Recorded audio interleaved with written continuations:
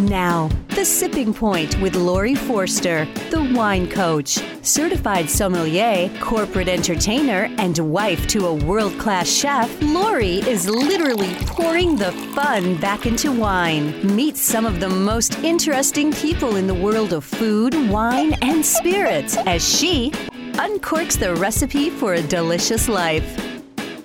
This is Lori Forster, the wine coach, and we're here with The Sipping Point, and I'm excited because next to me, virtually of course, I have Mimi Nye from Horse Heaven Hills. It's one of our American viticultural areas in Washington State, and she has had the pleasure, and the rest of us really, of making wines from that area for Chateau Ste Michelle for 25 years, I believe it is now. And I'm so excited, Mimi, to have you here on The Sipping Point. I want to learn more and let our listeners know more about what it's like to be a viticulturist, which means you grow the grapes, which to me is the foundation of everything when you're drinking a wine. It's sort of like you got to start with the right ingredients to make a fabulous dinner. And if that's right, you can't go too wrong. So the grapes are so important. You're just getting ready to retire, I understand, but there's probably no one else in Washington State and certainly in the Horse Heaven Hills that knows more. So thank you for joining us on The Sipping Point. Well, it's my pleasure, Lori. Yes. So exciting. And as a woman, as a viticulturist, tell people what that means. And are there a lot of other women doing what you're doing?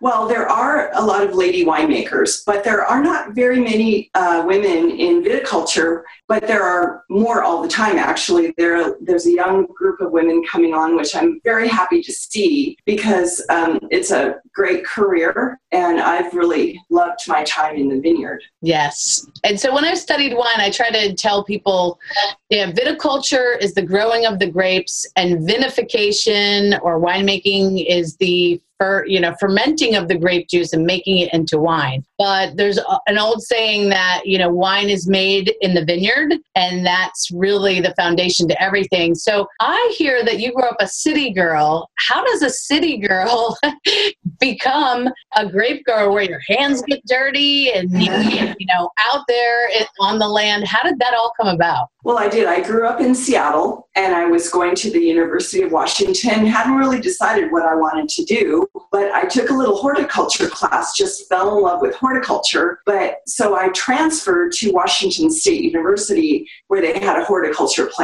program. And back in those days, they didn't have a viticulture program because the wine industry was so young at that time. But after I graduated, I went to work on a farm, and eventually I worked my way into the wine industry. Nice. And so you did a lot of on-the-job training, really. I mean, how did you have somebody were you their apprentice? Did you have a mentor? How did you even know how to begin? Well, that's a great question. And I think when I started, the industry even was fairly young. And so we've learned so much, and I've learned so much over the years how to grow grapes, and we're still learning all the time. I don't think we've finished learning, but the way I did it is I had great support. Ste Michelle Wine Estates is the company I've been working for the last 35 years, and at Ste Michelle, or at Canoe Ridge the last 25 years, and I had lots of people around me that knew a lot more than I did.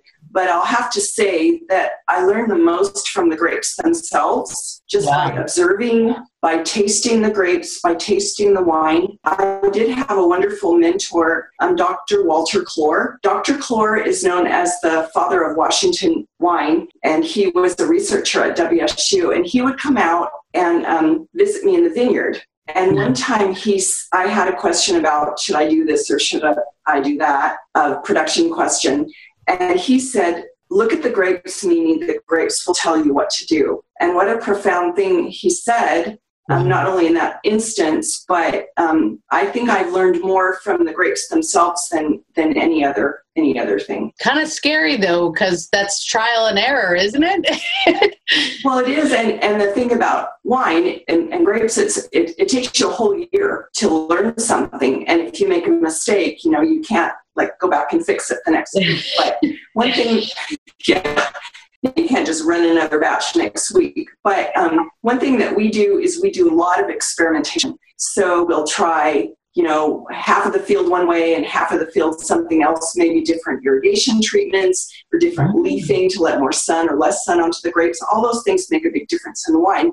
And then the winemakers will make them separately and give, we'll taste through them, we'll get feedback. And so we have tried to learn by observing the wine as well and seeing the results we get that way. I love it. Well, that sounds like a tasty way to learn. So, let's talk about Horse Heaven Hills in general. I printed off a little map here for people. Wonderful. And if you look at the state of Washington, you're right down here at the bottom along the river. So if folks are not familiar, and they can download this map at washingtonwine.org, and we'll give them the website for Horse Heaven Hills as well. But if they're not familiar with the AVA Horse Heaven Hills, tell people what makes it so special. I mean, we see a little bit of it in the background behind you. Yes. So just to back up a little bit, in case people don't know Washington State very well, the west side of the state is quite rainy, where Seattle is, or Portland, Oregon. It's green, it's lush, they get lots of rainfall. But the east side of the state is a desert, and that's where the grapes are grown, in this desert. So that's because the Cascade Range of mountains blocks all the incoming moisture coming in from the ocean. And so we're growing grapes in a very sunny, hot environment, and that's just the kind of environment that grapes love, because actually grapes originated in the Middle East, and they're very accustomed. They're quite at home in a desert, and they're built for stress, so you can water stress them. So to build character. So you know how stress builds character in people. Exactly. Yeah, the same with grapes. And so you can change the character of the grape by how much water or how little water you put on. But I digress a little bit. I just wanted people to know that we are in a desert. We do irrigate our grapes. And here in the Horse Heaven Hills, it's one of the warmest parts of the state. And grapes love heat. And what heat does for grapes is it helps them ripen completely ripe. And so you don't have any, in Horse Heaven wines, you don't have any of the green veggie character in the wines. The Cabernet gets all the way ripe, and it's delicious, ripe flavors. And so that's one characteristic of the Horse Heaven Hills is heat. Another characteristic is we do tend to have a lot of wind here, and the wind is another type of a stress, but it can be beneficial to the grapes. It helps kind of tame the vines. They don't get overly vigorous, and that lets a lot of sunlight into the canopy of leaves, and that's a beneficial thing for ripening as well. Great. And I understand the soil is very special because of some things that happened thousands of years ago. And so folks are trying to think about the soil. What does the soil bring to you as a viticulturist? Well, so the soil in the Horse Heaven Hills was transported in these immense floods that happened during the Ice Age, so like 15,000 years ago. And so the soil is quite young. It's a poor soil. It's just a mineral soil. It doesn't have a lot of organic matter. And so, again, that's a great place for great grapes to be grown, because if you go around the world to see where the best vineyards are, often they're grown on rocks or cobblestone or hillsides that are very poor soil, and so poor in a sense of not rich fertility. Right. So it again, another stress for the vines. They have to struggle a little bit, and so that makes the wine, also helps with the wine quality. Great. Well, speaking of wine, I'm sitting right here. You luckily sent me a bottle of your Canoe Ridge Cabernet Sauvignon. This is the 2012 from Chateau Ste Michelle in the Horse Heaven Hills. So tell me about why Horse Heaven Hills is so perfect for Cabernet Sauvignon. Well, that's a great question. We are pretty proud of our cab here. So different AVAs, I've done kind of a study of the different AVAs and the different characteristics and the flavors. And what I would say about Horse Heaven Hills is the tannins tend to be, when you take a sip of wine and you feel the texture in your mouth, it tends to be kind of powdery or dusty. So the tannins are very fine texture. And so that's a typical Horse Heaven Hill characteristic. I'm going to take a sip too. So yes, cheers. And you almost get a little of that lovely dustiness on the nose too. Yes. So that's typical Horse Heaven. And the cab tends to have, and I don't know if this cab probably does, but it tends to have a bright fruit. A lot of times it'll have a bright cherry character, and that's typical of Horse Heaven Hills. So the wine, to me, the thing with wine, the most important thing with wine is balance. When you take a sip of wine, you don't want your first impression to be like oak or fruit or acidity. I mean, maybe some wines, but if you take a sip of balanced wine, you get a harmonious combination of fruit, which gives you the aroma and the flavor. You get the tannins that gives you the texture in your mouth. You get a nice bright acidity, which makes it good with food because it's refreshing. There's a little oak in there, but I mean, the oak it's well integrated into the wine. And so I think it's a beautifully balanced wine. And that's one of the things that the Horse Heaven Hills is known for. Yes, I agree. And it's sort of, as you take the sip, all of those different elements become apparent, together. And it's like, oh, the fruit, oh, the acidity. And then the finish, you feel that tannin, but it's elegant. It's not gripping or overly astringent like it can be with Cabernet Sauvignon, depending on the wine that you taste. In Bordeaux, when I visited there, I know a lot of the winemakers or viticulturists would say that they know when they're ready to harvest, not so much based on measuring the sugar or the bricks as we do in California, but by tasting the grape and the seeds. Is that something that you do? Oh yes. So the particularly the skins. So that when the skins are not very ripe, when the fruit is not very ripe, if you put the fruit in your mouth and then chew on the skins a little bit, if it's not ripe, then the sensation in your mouth will be that grippy sensation that you were talking about in some wines. And that means the tannins aren't all the way ready to be, the grapes aren't ready to be picked, because that grippy tannin will translate into a grippy tannin in the wine too. And I think wine should be pleasurable to drink. It shouldn't bite you in the mouth. So we chew on the skins, we get a real soft sensation in our mouth. We know the grapes are ready to pick. Oh, nice. So Horse Heaven Hills, we've been talking about the name, and there is a website for folks to go to. It's Horse Heaven Hills Wine Growers, horseheavenhillswinegrowers.org, which is the site for all of the different people who grow grapes and make wine in Horse Heaven Hills. How did it get its name? I mean, are there a lot of horses there? I see the picture of the horses behind you. I know.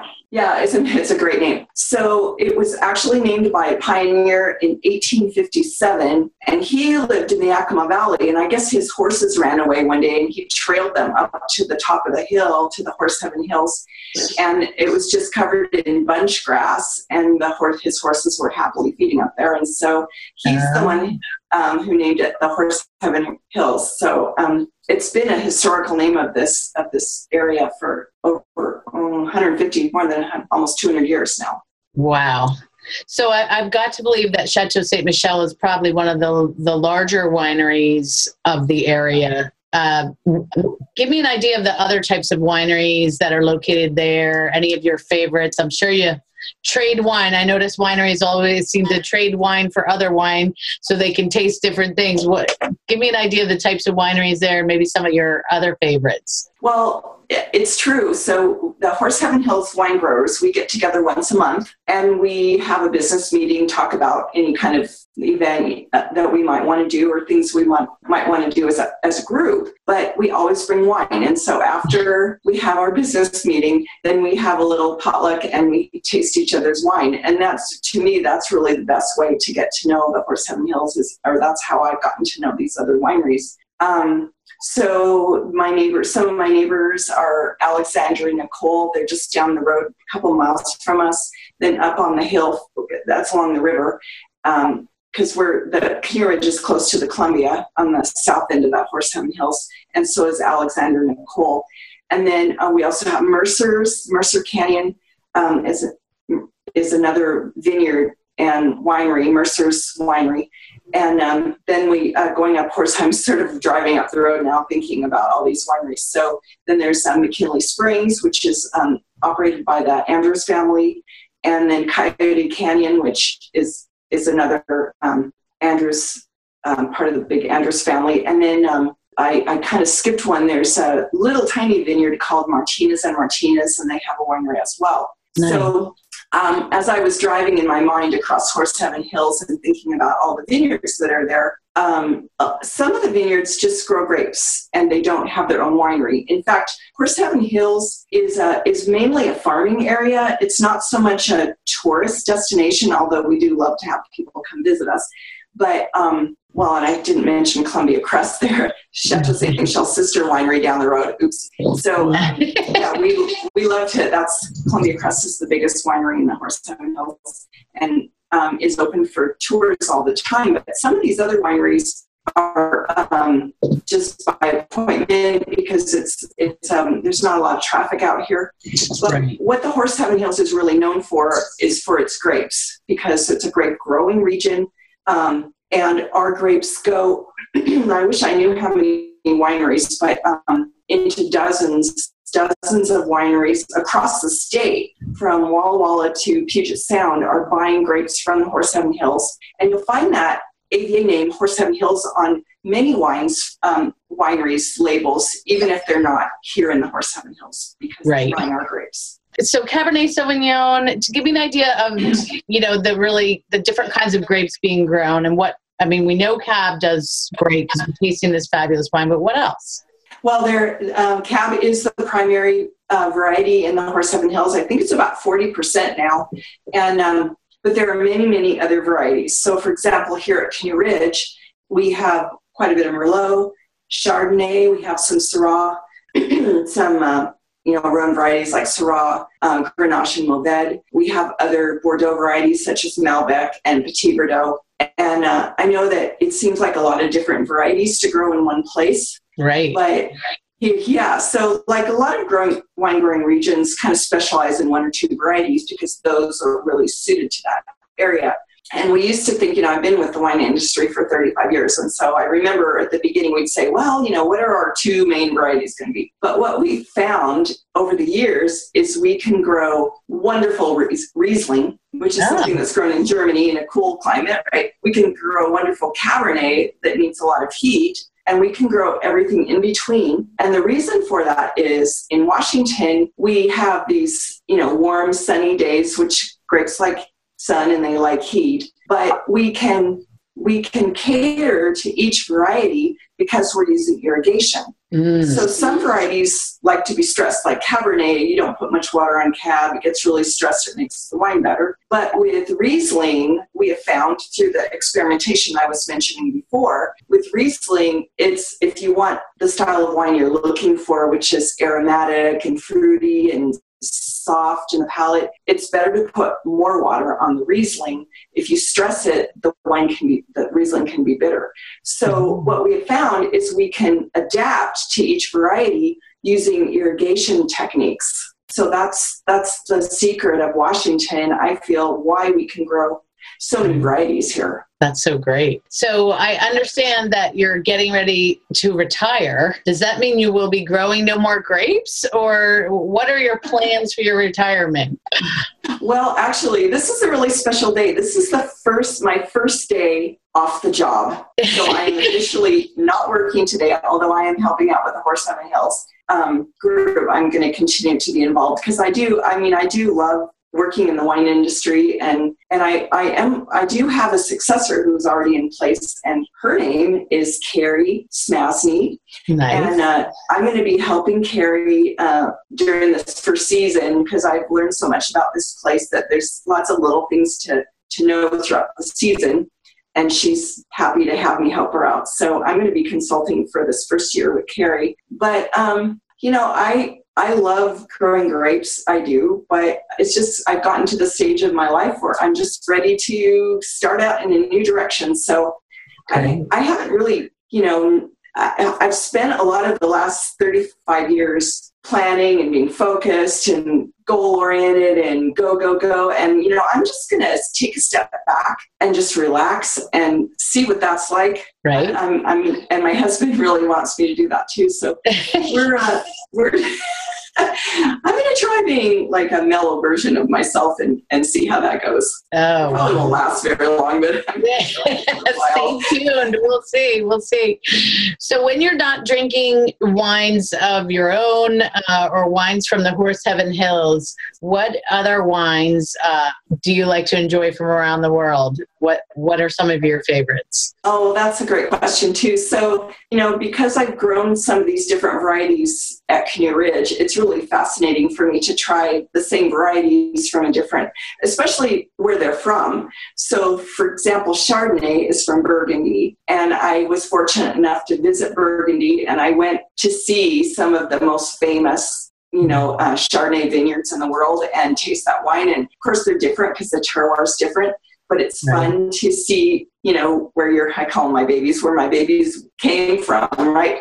Right. And then I went to Côte Rôtie, where the Syrah and Viognier are grown on those steep hills. And it's fun to grow their own variety, but then to taste it where it came from.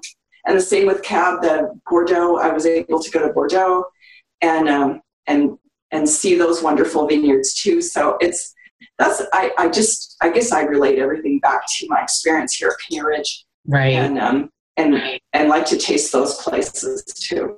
Great. Well, I think it's amazing, your career and what you've done, and you just kind of jumped in. I tend to joke about myself that I'm sort of a leap first and look later kind of person, and you really did kind of jump into this grape growing thing without without a lot of background, and I think that's fabulous, because sometimes the best way to learn is by doing. I mean, you can study, but once you get in and do something, you really know it. Because I've read a lot about grape growing, but I can't say I know how to do it. I would think so much as that art of it, as your mentor was saying, let the grapes tell you, and really getting intuitive about it, right? Mm-hmm. I think so. Yeah. Yeah, and I'm kind of that way too. I didn't plan on being a grape grower, but I'm so grateful that it came my way, and it's been a wonderful thing for me. Wonderful. Well, the wine that we're having again is the Chateau Ste Michelle Canoe Ridge Cabernet Sauvignon. This is the 2012.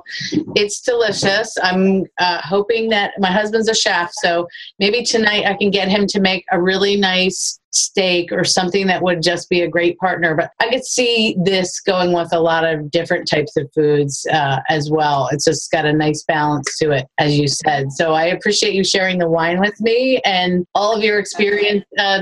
If people want to find out more about Chateau Ste Michelle and the wines the grapes you're growing, what's the best website for them to go to for that? Well, yeah, Chateau Ste Michelle has a website, so I'm sure that's easy to find. Yeah, Google. Our main winery is in Woodinville, Washington, over near Seattle, and then if you want to learn about Horse Heaven Hills. Of course, you mentioned the website, horseheavenhillswinegrowers.org. And also, we do have a Facebook where we'll just post things that the growers are doing, or our friends and neighbors are doing. So that's a good way to learn about us too. Absolutely. Well, Mimi, you are such a pleasure to have a virtual happy hour with. I appreciate your time. And I think you're an inspiration for anyone who's interested in getting into the business of growing grapes. And that's where it all starts. So thank you.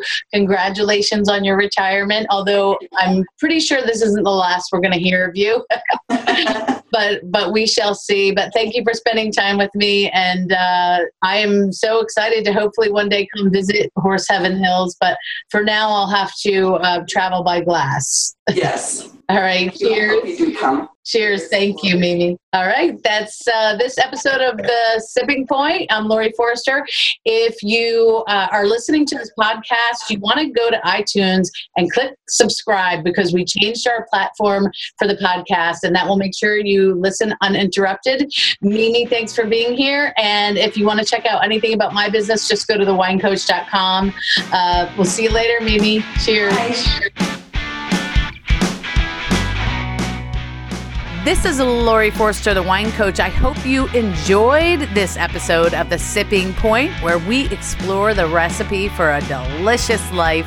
I want to stay in touch with you, so I hope you'll find me on Twitter or Instagram at The Wine Coach, or just type in The Wine Coach in Facebook and you're going to find me immediately. I'm always looking to connect with great wine lovers like you, and I want your ideas for future shows.